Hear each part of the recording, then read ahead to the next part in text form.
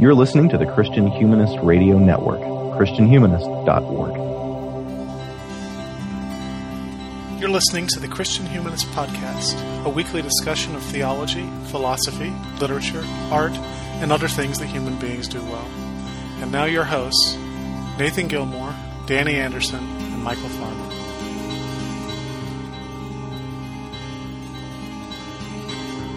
Hi, and welcome to episode 126 of the Christian Humanist Podcast. My name is Michael Farmer. I'm an assistant professor of English at Crown College in St. Bonifacius, Minnesota. I'm your host for today. Joining me are two assistant professors of English at Emmanuel College in Franklin Springs, Georgia. You know, having Danny here makes us so much more efficient in these introductions. Nathan Gilmour and Danny Anderson, how's it going, guys? Awesome. I'm doing pretty well. Well, great. Well, our topic today, in honor of the death of Pete Seeger, is American folk music. And as I said last week, it's kind of a sequel to our country music episode. So let's begin it the way we began the country music episode, with a discussion of our own experiences in the genre. Guys, what interactions have you had with folk music? When did you first encounter it? Do you listen to it today? Questions like that. Danny, go for it. Well, I sort of have always encountered it as at a distance. So Bob Dylan, of course, like probably most people that are listening to this, is sort of my entryway. But even so, I always sort of preferred the kind of post-folk Dylan, the sort of blood on the tracks era of Bob Dylan. And so his early like protest music or whatever, I always felt a bit of ambivalence about. This is a genre of music that I have come to appreciate over time, but through kind of distant entryways. And so the big one for me though is Billy Bragg. I am a very big Billy Bragg fan, who's a British kind of folk punk singer, and so he's very much kind of if you could like have a child, an offspring from Joe Strummer of the Clash and Woody Guthrie, you would sort of end up with Billy Bragg, and his early albums are all just sort of him and an electric guitar, a distorted electric guitar, doing kind of a lot of protest songs, a lot of love songs too. I love you. I am the milkman of human kindness. I will leave an extra pint. And at one point in the late 90s, he recorded an album, or two albums actually, with Wilco, recording Woody Guthrie lyrics that had been discovered by his daughter, and so they got together, and it's called Mermaid Avenue. And so through Billy Bragg mostly, I kind of got into Woody Guthrie to the degree that I have gotten into it. So those have been sort of my two kind of entryways into folk music myself. Now, my experience has been just the opposite from Danny's. Folk music is the air I breathed as a kid. My dad was always playing John Prine records, Steve Goodman, Incredible String Band, Pete Seeger, Woody Guthrie, Arlo Guthrie. It was always on. It's what I considered as music. And actually, and this is something I haven't thought of in more than 20 years, so it's funny thinking about how I was going to answer this question, Michael. And this is a little, I guess, cultural anthropology of Indiana in the mid-'80s. But in fourth grade, we would get once a week loaded up on buses for weekday religious education. And depending on how your parents, no, I'm not making this up. And depending on how your parents filled out the form, you would go either to the local mosque or to the local Catholic church or to a local mainline Presbyterian church. Or if you were like me and your parents checked, non-denominational Protestant, you would go off to the Quaker church. And, we would memorize Bible verses and all that kind of good stuff. But then we would have singing time. And what I didn't know as a fourth grader is that songs like Kumbaya, If I Had a Hammer, all of these, folk tunes were not your, traditional church songs. So growing up, I always thought that, Pete Seeger songs and church music were basically coextensive. And I've come to realize, listeners who've been with us a while, when we did the church music episode, I'm realizing now what I never really thought about is the fact that I have such a background in songs that people sing together that I think that's part of my anxiety when church services, really in the late 90s, in my experience, started to go to more of a rock and roll concert feel, especially at Christian colleges. I knew at the time that I was getting real uneasy about it, and I knew I always appreciated when someone came on with just a guitar and you could actually hear other people sing.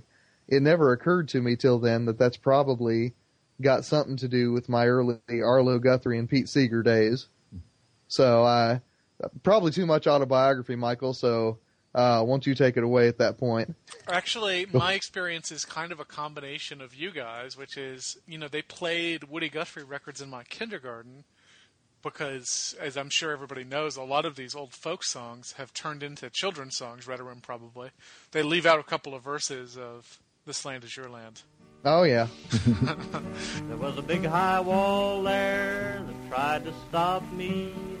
The sign was painted, said private property, but on the back side it didn't say nothing.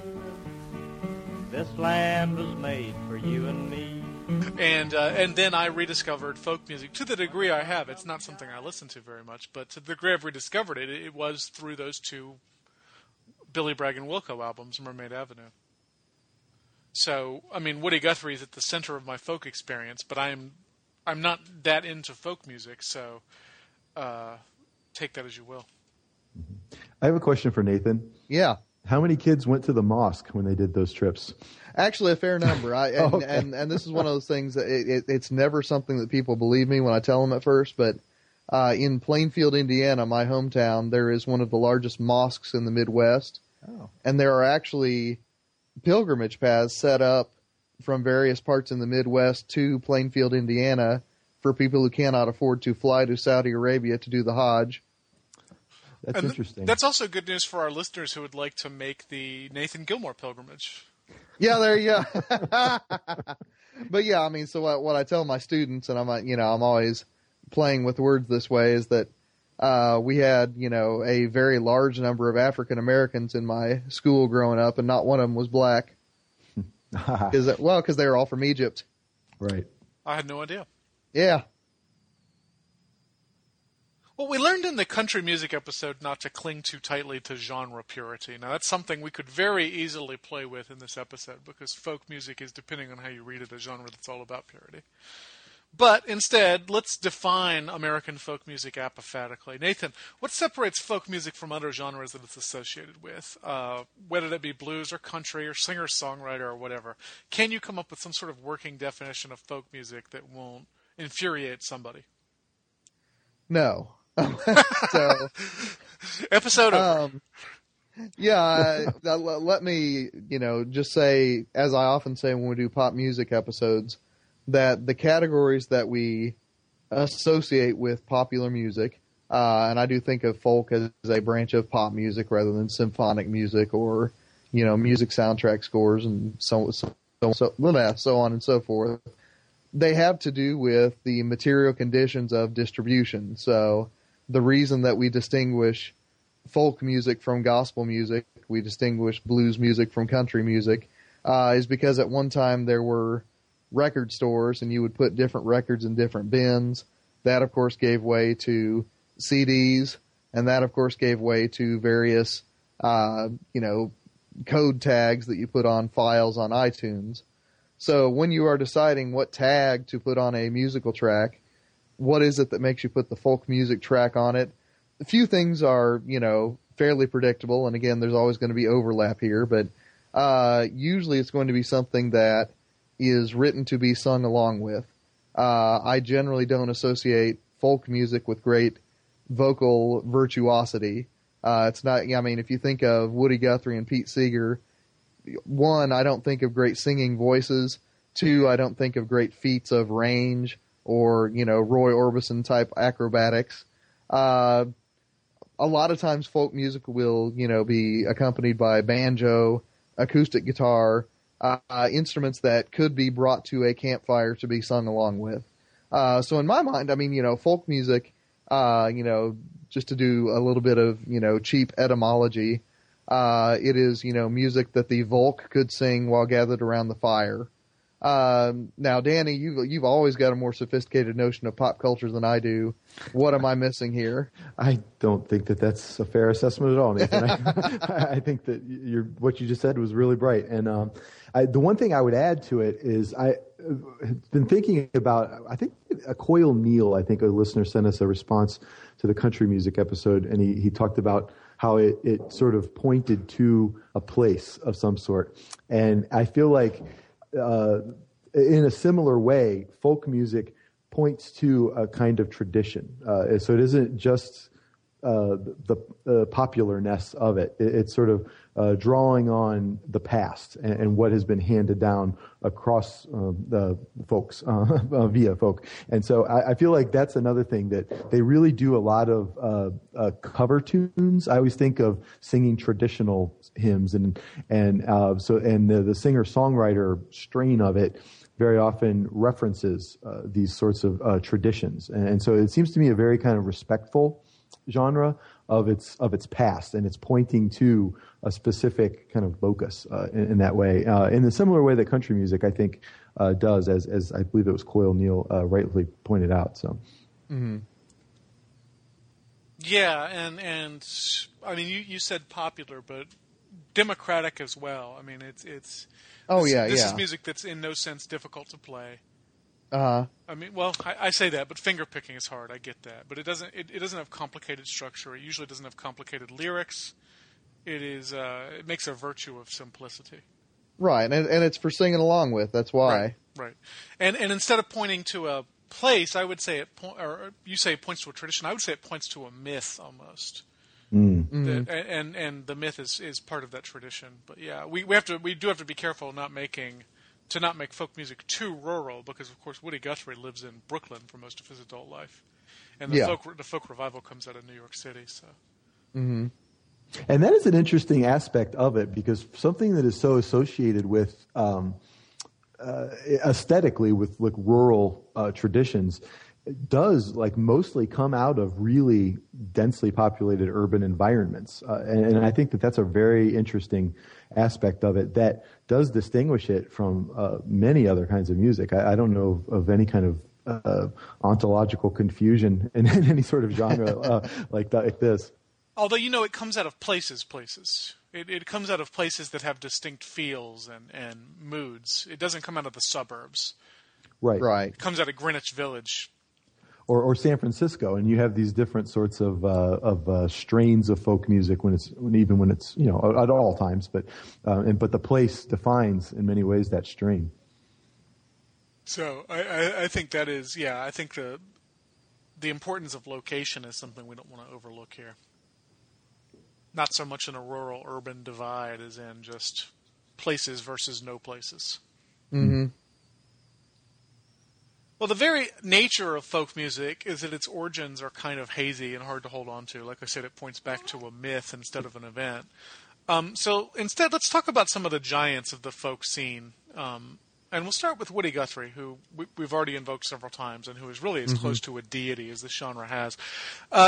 Danny, why should we care about Woody Guthrie? What's so special about him or his music or his personality or anything else?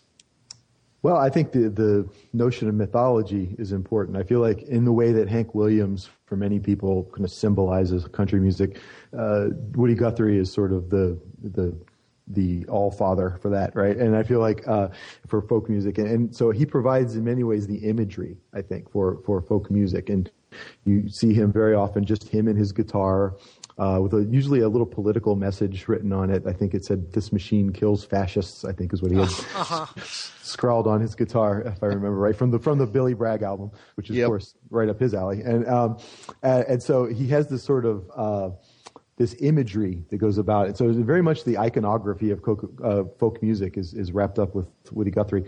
And in as much, almost as much as his music is.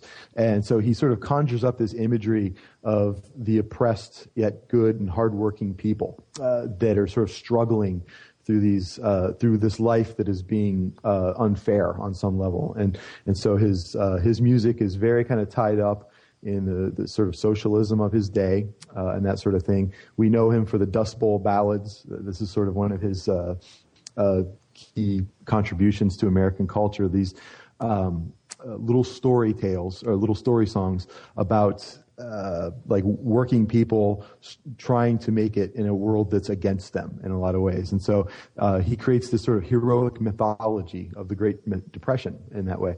And in addition, I feel like his moment is like one of the few places you can find a confluence between communism and Christianity. And so he was, he had very much these leftist sensibilities, but he also, that they were sort of bound up in this notion of good and evil that's very closely associated with Christianity. And this is not me labeling him as a Christian, but the culture of those two things work together in his music. That is an interesting way. Although this could be an apocryphal tale that I'm misremembering, but as I'm speaking, it seems to me I remember him withdrawing his membership in the Communist Party when they wouldn't allow Christianity to be a part of it, and so that was sort of a dividing line for him. That could be. That could be totally not true. That seems to be in my head. He did write the song Jesus Christ. Jesus Christ was a man that traveled through the land, hard-working man and brave. He said to the rich, give your goods to the poor, so they laid Jesus Christ in his grave. And that song's very much about, like, what if Jesus lived in the world today, and Jesus was a good liberal who was killed for holding to liberal social policy and things like that. Yes, and so that's a very much a song that describes what I'm talking about. And I'm remembering now in the Billy Bragg Wilco album, "Christ for President" is a terrific song that they put music to the lyrics. Oh, it's Jesus Christ, our President, God above our King, with a job and a pension for young and old, we will make hallelujah ring. So in that way, I mean, he's a very interesting character for us, who because of his conscience, I think. When we disagree or agree with his politics, his conscience makes him a very interesting character. Not to mention his influence on Bob Dylan. I mean, Bob Dylan probably wouldn't exist without the influence of Woody Guthrie. And Dylan's first album sounds like kind of a bad Woody Guthrie impersonation. Absolutely, and that's an aspect of Bob Dylan I want to talk about at some point today. But yeah, I think that's absolutely true, and I think that's another reason to care about him. And I just, in researching this, stumbled across he actually had a neighbor who was a Jewish, and this is of course then of special interest to me. And so he wrote some lyrics that have been recorded, Billy Bragg-ish, by the Klezmatics, with this sort of Yiddish or Jewish Yiddish language folk group. They've recorded some of these things, and it's quite lovely to listen to. And so, oh, will you come when I call you? I'll come when you call me. I'll call you at 1:30. One's for the pretty little baby that's born and gone away. I believe actually one of his wives was Jewish. I think that's true too. Yeah. I forget the name of his lyric writing collaborator on Mermaid Avenue, though, where he lived. So, but yeah. So he's absolutely a monumental figure in folk music. I don't know, Nathan, having listened to him far more than me, probably has more to add. Well, I mean, as you kept mentioning, these themes in his songs, I kept wanting to break out into them, but I decided to spare our listeners. Just give us one, Nathan. No thanks, but I will say that, I mean, what you all mentioned earlier, I mean, a lot of his songs have been appropriated by folks who make, albums for children's music. And it's interesting, I mean, you're right that the more openly socialist verses often get sort of cut out of them. But there's still a great sense that, his music, even though it was, it was anti-establishment and it was anti-authority, it has to a large extent become the music of America. It's what you learn to sing when you're a kid. And I personally think that's great. And I think it goes back to what we were talking about in the Great American Novel episode, to where American art is, by definition, art that calls America into question. I think that, Woody Guthrie is a perfect example of that. Plus, he lives all these different American lives. Oh, yeah. Right? I mean, he moves to California during the Dust Bowl. He grew up in Oklahoma. He lives in Brooklyn, for crying out loud. He marries a Jewish woman and writes Jewish songs. It seems like he is attempting to make himself into the archetypal American. Yeah, and since yeah. he can't do that by being one person, he wants to be 30 people. He encompasses multitudes. Yeah. I'm sure if someone were interested, they could write a book drawing a line between Whitman and Guthrie. Oh, you betcha. I can't believe that's not already written. It probably is. American self-creation from Franklin Right. to Dylan. Yeah, our apologies to whoever wrote that book, and we just neglected you. Yeah, sorry. It's not because we did it on purpose. We just haven't read it. And if you haven't done it, it's mine. Shut up. Yeah, there you go. Well, obviously, this episode was prompted, as I said, by the death of Pete Seeger a few weeks ago. And if Woody Guthrie is not the patron saint of American folk music, the title almost certainly belongs to Seeger. He certainly lived longer. He was born in the 19-teens and just died this year. And Guthrie died in the 60s. So, I mean, that's 50 years that Seeger has been able to be an elder statesman that Guthrie wasn't given the opportunity. What makes Pete Seeger such an interesting case, Nathan? And in particular, I want to know about what he has to say about the intersection between folk music and left politics. Oh, yeah. Well, I mean, first of all, like you said, Pete Seeger's life and his career just span so many important 20th century American moments that, he is to a large extent providing a soundtrack for America. Like Woody Guthrie, he's right there in the middle of, the formation of the sort of, great World War II era America. He's a voice calling out, in not necessarily in protest by that point, but certainly, keeping things under critical scrutiny. A little bit of his biography, he is, and he tells this story a number of times in his recorded concerts, but it was his mother or his father, one of the two, was a music professor. And, it was, sort of listening to the music that was studied rather than the music that was on the radio that made him realize there was a whole lot more music than what he was hearing on the radio. And so, he got real interested in learning, banjo and learning, all these sorts of regional particular styles of music. Now, as far as the left politics go, a number of things going on here. One, very much an anti-war singer, and very interested in teaching people songs. And I mean, if you listen to the recordings of his live shows, everyone that I've ever heard, he will stop performing a song and say, all right, let me teach you this song. And, Arlo Guthrie actually does a hilarious bit about this on their album they do together, Precious Friend. He says, Pete does this thing where he sings the song twice. He tells you what song's coming out ahead of it, and then he still manages to sing the song itself. And he says, I can't do that. But always interested in getting people singing. His famous Vietnam-era song, the Waist Deep in the Big Muddy. It was back in 1942, I was a member of a good platoon. We were on maneuvers in Louisiana one night by the light of the moon. The captain told us to ford a river, that's how it all begun. We were knee-deep in the big muddy, the big fool says to push on. Obviously a political allegory about the bullheadedness of people who stay involved in Vietnam. Later on, he becomes, in my mind, one of the singular figures of the 20th century environmental movement with his Clearwater movement. They actually sailed a ship up and down the Hudson River doing environmental education, sort of teaching style. To the point where, I don't know. By the late 70s, you could actually swim in the Hudson River again because public consciousness had been raised to the point where the government actually cleaned up the river.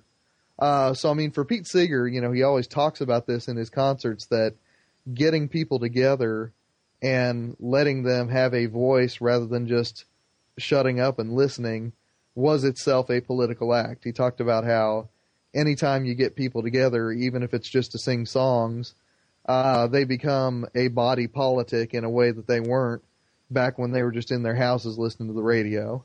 So again, in my mind, and you know, I'll just go ahead and comment on this again. I think that Pete Seeger got me ready to read Walter Brueggemann when I was older and in seminary, because one of Walter Brueggemann's big points of focus in Old Testament theology is that we become God's people by telling God's story and by singing God's song. And, you know, I think that vision of the politics of song is something that I was ready for when I read it, because Pete Seeger had taught me to sing before that. Well, that's actually really lovely sentiments you're making there, Nathan. I actually, when you're talking about his influence transcending music, though, particularly folk music, I think that's what stands out to him about me, because I'm a Midwestern boy, and so Bruce Springsteen is sort of the soundtrack of my life in a lot of ways, and so like Bruce Springsteen recently, within the last 5 or 8 years, did a album of Pete Seeger covers, right? And so great album, by the way. McGrath, the sergeant said, "Would you like a soldier is undead? A scarlet coat, a big cocked hat, and Mrs. McGrath, would you like that? With your 2-rifle little DA, 2-rifle, with your 2-rifle little DA, 2-rifle." Took this on the road, and so this is, I mean, an example of how that conscience that Pete Seeger brought out in his music by doing it transcended his genre across into sort of straight up rock and roll, and then as you're talking about, into sort of actual political activism in the world. And I think that's something that really few singers can make a legitimate case for. And so that's definitely makes him a monumental figure beyond just his longevity. I do think, though, that it can be tempting this close to his passing, particularly, to be entirely celebratory of him. And I feel like at some level we need to at least consider his elongated, shall we say, support for like Soviet Russian like politics. And oh, so, sure, yeah. He did not call Stalin out nearly soon enough when other people were, and I feel like that he also, whereas like his principles are beautiful, and I am not trying to in any way diminish his legacy.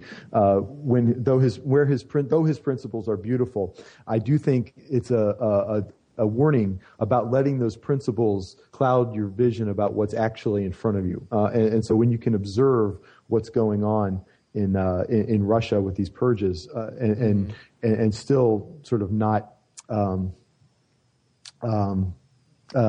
recognize it in some way, that is it's a cautionary tale. Let me just say, I'm trying to be overly generous here, but I do like, this is not a way to say that I don't really love Pete Seeger, and I really do, but I do think that it's worth considering the caution of his politics a bit.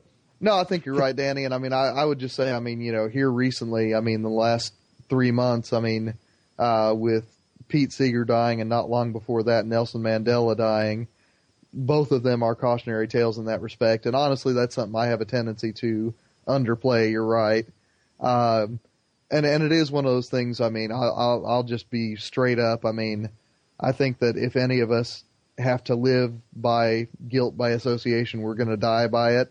Yeah. That don't make it right, but it makes me tend to downplay it rather than upplay it. Yeah, absolutely. And this is not me preaching. So. Well, the thing that interests me about Pete Seeger, I mean, not the thing, but one thing that interests me about him is the background he comes from, because he comes from a very upper crust Manhattan family. His father's a musicologist. His stepmother's Ruth Crawford Seeger, who's one of the leading avant-garde composers of the 1920s. Mm-hmm. And he goes to Harvard, and to me, you can hear it in his singing voice. His singing voice has always bothered me a little bit, not because it's inauthentic or anything stupid like that. But just it doesn't seem to fit with the sort of music he's singing. He sounds like a Harvard man singing folk music to me. Am I way off? No, you're right. Which is, I mean, why it's interesting to me that you talk about how he always taught the lyrics to the crowd because they get to kind of overwhelm him. And toward the end of his life, I heard an interview with him. You know, all the radio shows were playing old interviews with Pete Seeger after his death. And one of the things he said was toward the end of his life, he couldn't sing anymore. You know, when you get older, your voice just begins to go. And he would still do concerts, and he would just have the crowd sing every single song. Now, see, I think that's great. I do too. No, I'm with you. I'm not putting him down at all. I think that's wonderful. Oh yeah, and really at the heart of who he was and what his project was. Mm-hmm. Well, Seeger reminds us that folk music is often attached to liberal politics. The story of Bob Dylan should remind us that, in many ways, the folk revival scene of the 60s and the folk revival scene before that in the 40s and 50s was intensely conservative. Danny, will you talk for a few minutes about what makes Dylan such an interesting character and why he got so controversial in 1965? Well, I mean, he's a fascinating character for reasons that transcend music to me. Bob Dylan is I mean, is somebody who, as an artist, is just wholly dedicated to the idea of inventing the self. And I feel like you bring up the imitation of Woody Guthrie in his early work, and you could just hear him working that identity out in those albums, in those songs. Rambling out of the Wild West, leaving the towns I love the best. Thought I'd seen some ups and downs till I come into New York town. People going down to the ground, buildings going up to the sky. And I feel like, and so when he does all of his sort of morphing over the years, which is never ending, you get the sense that he's always looking to see what everybody else thinks he should be, and then changes it, and changes what he is, and to the point where I don't feel like there is really a true Bob Dylan. I feel like Bob Dylan is almost a musical device of this like free floating consciousness that explores popular music. Well, like that Todd Haynes movie where Dylan is played by 4 or 5 different people. Exactly. Yes. What was it called? I'm not. What is it? I'm not there, I think. That's exactly how I feel about Bob Dylan. So that's music aside, he's a fascinating character. The music he's made is brilliant, and he's very often talked about in the conversation for the Nobel Prize as a poet, right? And so I mean, because of the strength of his songwriting, and also I would say that his influence on popular music's performance can't be underestimated. His particularly after he goes electric. You can't listen to him and then not hear later on that in Tom Petty and people like that. I mean, he does establish what rock and roll is once he sort of breaks from the confines of folk music. So, but get to the question about conservatism. I see 2 strains of conservatism in your question, and one is related to the sort of mass popularity of the style, which could lead to a kind of simple boosterism, as it were.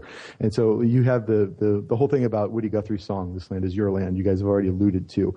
There are sort of 2 ways to see that. One is a celebration of America and all its awesomeness, and one as a communist propaganda, right? And so there's sort of, depending on your perspective, there are sort of 2 ways to sort of see folk music. And one of those ways I always felt like was this sort of patriotic strand. And so I feel like you hear that a bit if you can think of the movie A Mighty Wind, which is sort of like Waiting for Guffman for folk music in PBS, if you've ever seen that movie. It really does kind of parody this sort of very poppy kind of folk music that I would associate with conservatism and marketability in that sort of way, which I would think would have a discomfort with Dylan's progressive politics. But the other strain, and I think this is what you're really getting at, is the strictness with which the folk scene drew its boundaries at the time in the early 60s. That is what I was getting at. Yes. So the scene sort of demanded authenticity. We had, I think, an episode about this at one point. Yes, we did. As a kind of revolutionary stance against pop music, which I think you could say they saw as some sort of organ of capitalist structures and oppression and that sort of thing. And so there was the kind of rock and roll was associated with sort of marketing and selling in a way that folk music was standing up against. It was the truth, 3 chords and the truth. The guy or a girl and their guitar singing traditional songs for the people outside of some sort of market. This was the ideal. And then with the album, I think bringing it all back home, if I remember right, Dylan went electric and sort of all heck broke loose at that point. John is in the basement mixing up the medicine. I'm on the pavement thinking about the government. The man in a trench coat, badge out, laid off, says he's got a bad cough, wants to get it paid off. Look out, kid, it's something you did. God knows when, but you're doing it again. You better duck down the alleyway looking for a new friend. The man in a coonskin cap and a pig pen wants $11 bills. You only got 10. Which really came to a head at the Newport Folk Festival in 1965, which is something he had played before as the sort of hero of the genre, of the movement. He was sort of the Woody Guthrie of this time. He was the person everybody looked up to, and he comes out and plugs in, and everybody starts. Many people in the crowd boo him, and they feel like he sold out to the man in some ways, and he ends up leaving after just a couple of songs, and so. That's the point at which he becomes controversial when he sort of, I would say he takes the spirit of folk music, which is something apart from its aesthetic, and he tries to break it loose from that constrictive art form, aesthetic form.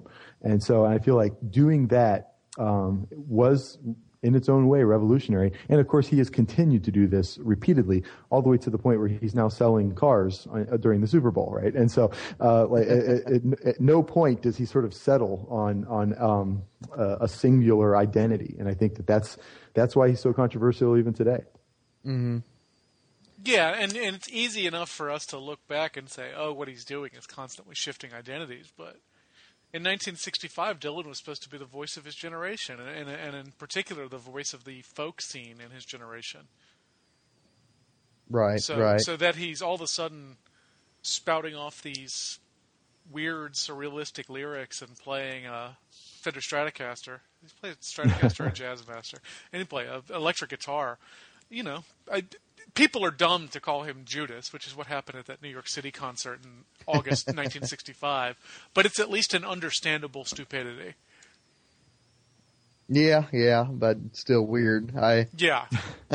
Well, I mean, and as we discussed in the country music episode, I don't think any of us are too interested in authenticity in music, but then none of us are involved in the folk scene in Greenwich Village in the early 60s. Right. Well, and then also, I guess, I have to remember, or I have to remind myself, because I would forget that,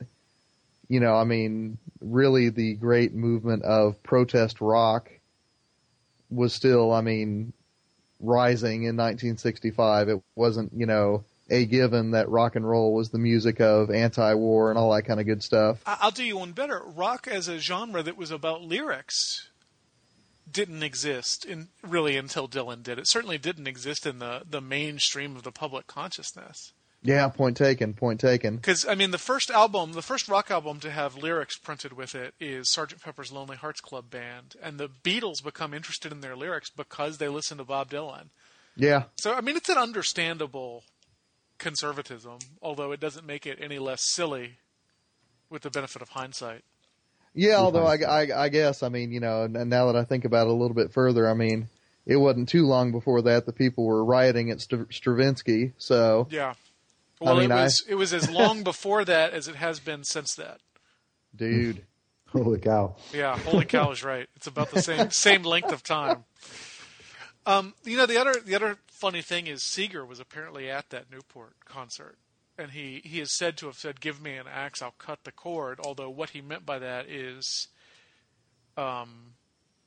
disputed. Some people say that he wanted to cut it because it was plugged in, and he says that what he was upset about was that the sound quality was so bad that nobody could hear the lyrics. Okay. I don't know. Yeah, I've heard that. That sounds like redaction to me, but It sounds like something you'd say after the fact. In the context of the event, that really makes a lot less sense than the just the anger at betrayal does to me. So, but far be it for us to impugn Pete Seeger. Right. I really didn't mean to do that earlier, by the way. Yes, I was really just trying to be conscientious. I was not trying to impugn him in a way I hope he would appreciate. Well, not everybody in the folk scene followed Dylan's lead in plugging in, of course, but an awful lot did, to the point now where if you look at the Newport Folk Festival, it really features a variety of indie rock bands that don't seem to my ears to have much at all to do with Woody Guthrie or Pete Seeger. I mean, it's not like the Foo Fighters are playing there. It's people who play an acoustic guitar sometimes, but given our definitions of folk music, I'm not sure some of these bands actually fit it. What do we make of this broad movement called folk rock, starting with the 1960s and moving until today? Nathan, do you find that a helpful term? Well, like I said, I mean, it's one of those things where, I mean, you've got to put some kind of tag on your iTunes file, right? I mean, and you're right. I mean, what you hear when you hear folk rock, it bears resemblances, I'd say family resemblances to, Pete Seeger and Arlo Guthrie and Woody Guthrie, that, I mean, you're right. I mean, bands like, Foo Fighters or, 311 or Metallica. And yes, I did just make 3 90s band references, didn't I? I Foo really Fighters do. are at least still releasing albums. Yeah, I guess that's true. That's true. Okay. So I'm not, I don't know about Metallica and 311. Yeah. But at any rate, those guys don't have affinities with, folk music that folk rock does. So, I mean, it's one of those things that, I know, Michael, that you very conscientiously tag all of your MP3 files, to make sure they're all categorized properly. And I actually do multiple genres now so that I can put them in multiple folders. I'm pretty obsessive compulsive about it. So there you go. So, I mean, just like and again, I'm going to sound like I'm just refusing to answer your question, but I mean, it really is an answer. To the same extent, I think that the literary canon is a function of the 15-week semester. I think that the genre folk rock is a function of the music store and the iTunes tag. Sure. And honestly, I am, and I really do mean this. This isn't false humility. I have all sorts of other false virtues, but I really do think that I'm an unsophisticated enough listener that put whatever tag you want on it. If I like it, I'll listen to it, and if not, I won't. So I'm sorry I punted that. Danny, help me out here. Well, no, I think that you're right. I think that most of the labels we put on things are a little useless, and particularly, I think what we were just saying about Bob Dylan. I think he makes the case. I mean, he was doing the work of folk music in a broad array of styles. I mean, and I don't think that you can look at the blues influenced things he's doing now as particularly different, like in terms of its art. And I think that these sorts of things are just ways to. I don't know if it's just a way to sell things. I mean, I do think that people identify through these labels, and so I think that there is a sense of I'm a fan of this type of music as sort of a label of pride. And so, I mean, if you think of someone who grew up in Alabama in the 60s or whatever, and it wasn't cool to like country music, so they like country rock or something. You know what I'm saying? Okay, all right. I can dig that. I can dig that. And so, I mean, I do feel like, I mean, what's really the difference between country rock and Waylon Jennings? I don't know. Yeah. And so, yeah. Or for that matter, Elvis Presley and country music.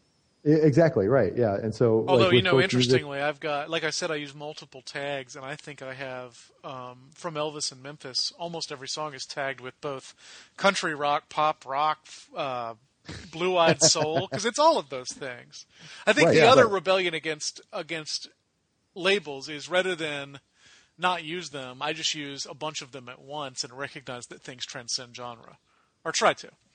Mm-hmm. Yeah, and they should. I mean, I think that's if art isn't doing that, it's probably cheating itself on some level. Sure. Yeah, I can dig that. So it doesn't bother me that non-folk artists play the Newport Folk Festival. Although, they still bring out Billy Bragg every year. Mm-hmm. I remember I was listening to a recording of his concert from a few years ago there, and he said said this song is dedicated to all the poor people in their yachts on the ocean who couldn't afford tickets but are still listening. So he's Billy Bragg still. Oh, that's great. Yeah. Well, let's end the way we did before with a series of recommendations. What folk artists or albums or songs or movements or whatever else would you guys recommend? Danny, you start and then pass it to Nathan. Yeah, well, I probably stole my own thunder, but I would go with the Mermaid Avenue set by Billy Bragg and Wilco. And speaking of the little joke he made that you're just at Newport, he is hilarious in concert. He's one of those artists. I've gone to see him like 3 times, like all over the country. My wife and I have driven to go see Billy Bragg in concert. He's almost like you feel sorry when he starts singing because the banter is so entertaining between songs. And so he's like, he's a really funny guy. And so, but those albums are particularly good. They do try to be very kind of, the melodies and the rhythms that they attach to these lyrics that Guthrie had left really do fit those songs amazingly well. And to me, that's a really interesting illustration of what makes folk music great, is that it's the simplicity of it. The fact that somebody 40 years later, or however long that was, can take those lyrics and rather easily put music to them that makes perfect sense. Like I feel like that's the kind of universality of folk music. So do you have a particular song you want us to play, Danny?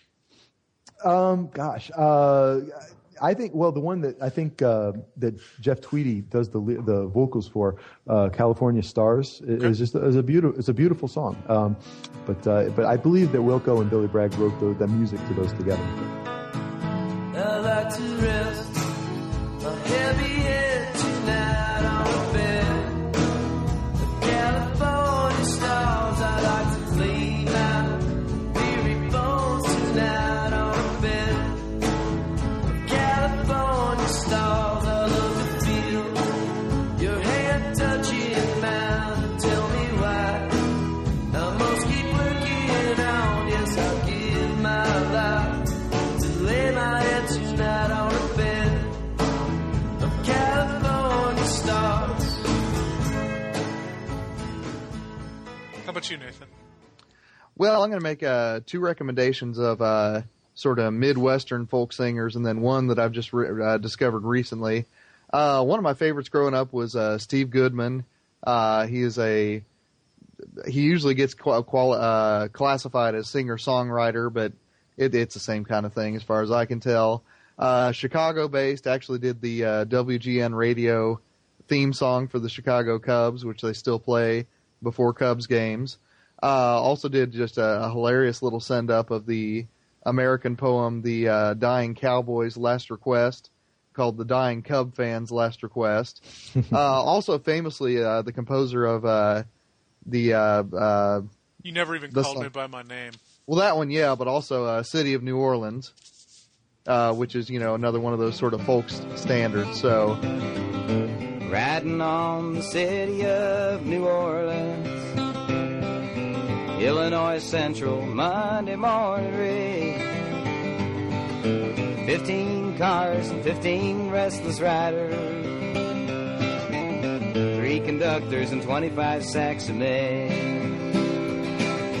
Out on the southbound Odyssey, the train pulls out of Kankakee and it rolls past houses and farms and fields, past some towns that have no name and freight yards full of old black men and the graveyards of the rusted automobiles.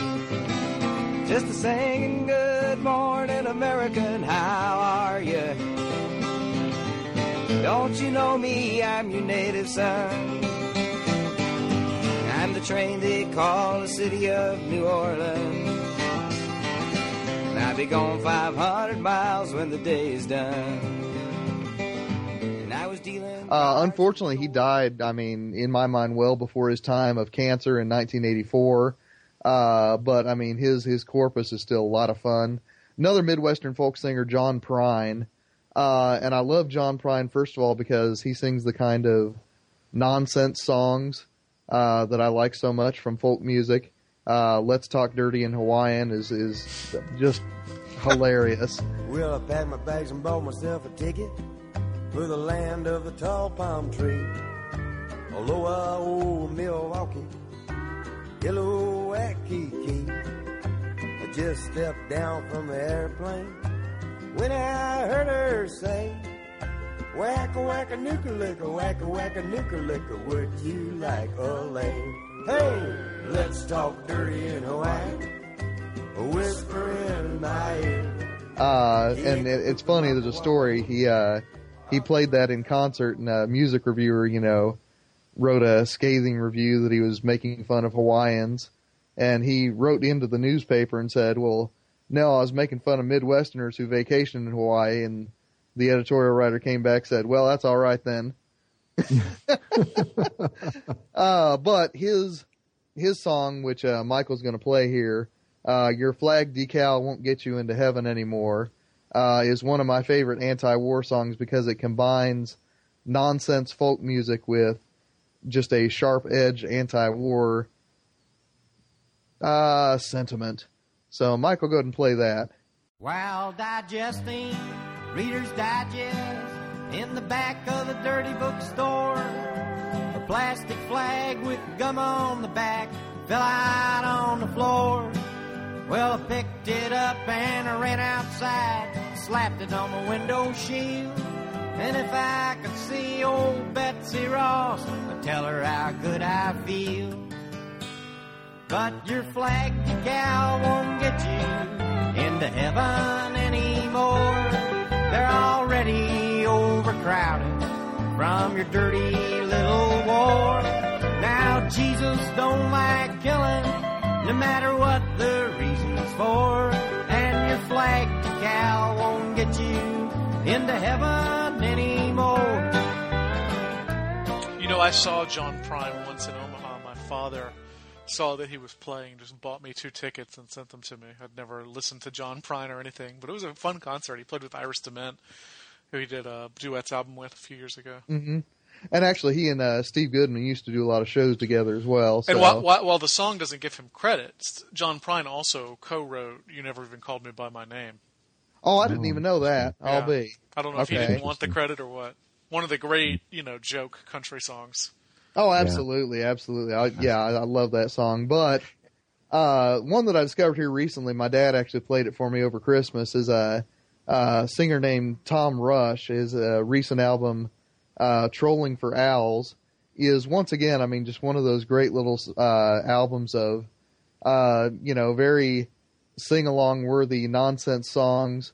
It's largely a reflection on his moving from New Hampshire to Wyoming, and just, sort of the commentary on all the little things about moving out to the western, whatever you want to call Wyoming, are just a lot of fun to listen to. So those are 3 that I'd recommend. I couldn't settle on just one, Michael. What do you got? Yeah. I'm going to recommend a more recent singer. His name is Josh Ritter.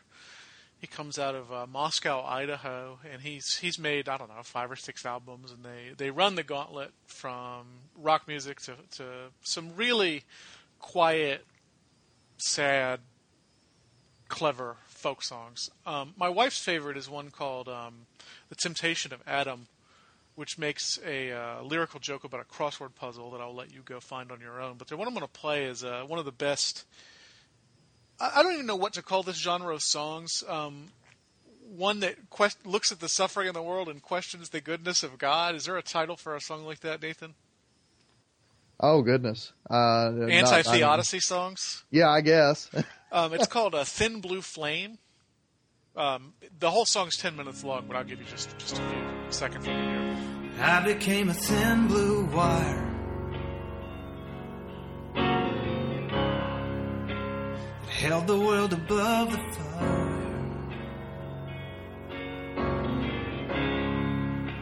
and so it was I saw behind. Heaven's just a thin blue line. If God's up there, he's in a cold dark room. The heavenly hosts are just the cold dark moons. He bent down and made the world in 7 days. And Ever since he's been walking away, mixing with nitrogen and lonely holes, where neither seraphim or raindrops go. I see an old man wandering the halls alone, but only a full house gonna make a home. So anyway, yeah, I recommend Josh Ritter. My favorite album from him is The Historical Conquests of Josh Ritter, which is a silly title for a really good album that is alternately folky and rocky and even a little bit of country. So he's got some of the best lyrics around, in my opinion. Anyway, that's our American folk music episode. Obviously, none of us are experts, and obviously we left a great deal out. So please email us like Coyle Neal did about the country music episode and tell us where we're being stupid. Perhaps some communists would like to defend Pete Seeger against Danny's vicious attacks. Oh, dear. People are going to be so glad when Grubbs comes back and I'm finally gone. Anyway, if you'd like to send us an email, our email is thechristianhumanist@gmail.com. Our website is christianhumanist.org. Nathan, what's on the table for next week? Well, we've been talking for a while about doing a postmodernism episode, so I reckon I'll go ahead and do one. So that episode will be whatever you want it to be. All right, Don Williams. Ouch, I hope he doesn't listen. Ouch. I hope he does. Anyway, until then, this is Michael Farmer for Nathan Gilmore, Danny Anderson, and the absent David Grubbs saying, let your sins be strong and let your faith be stronger.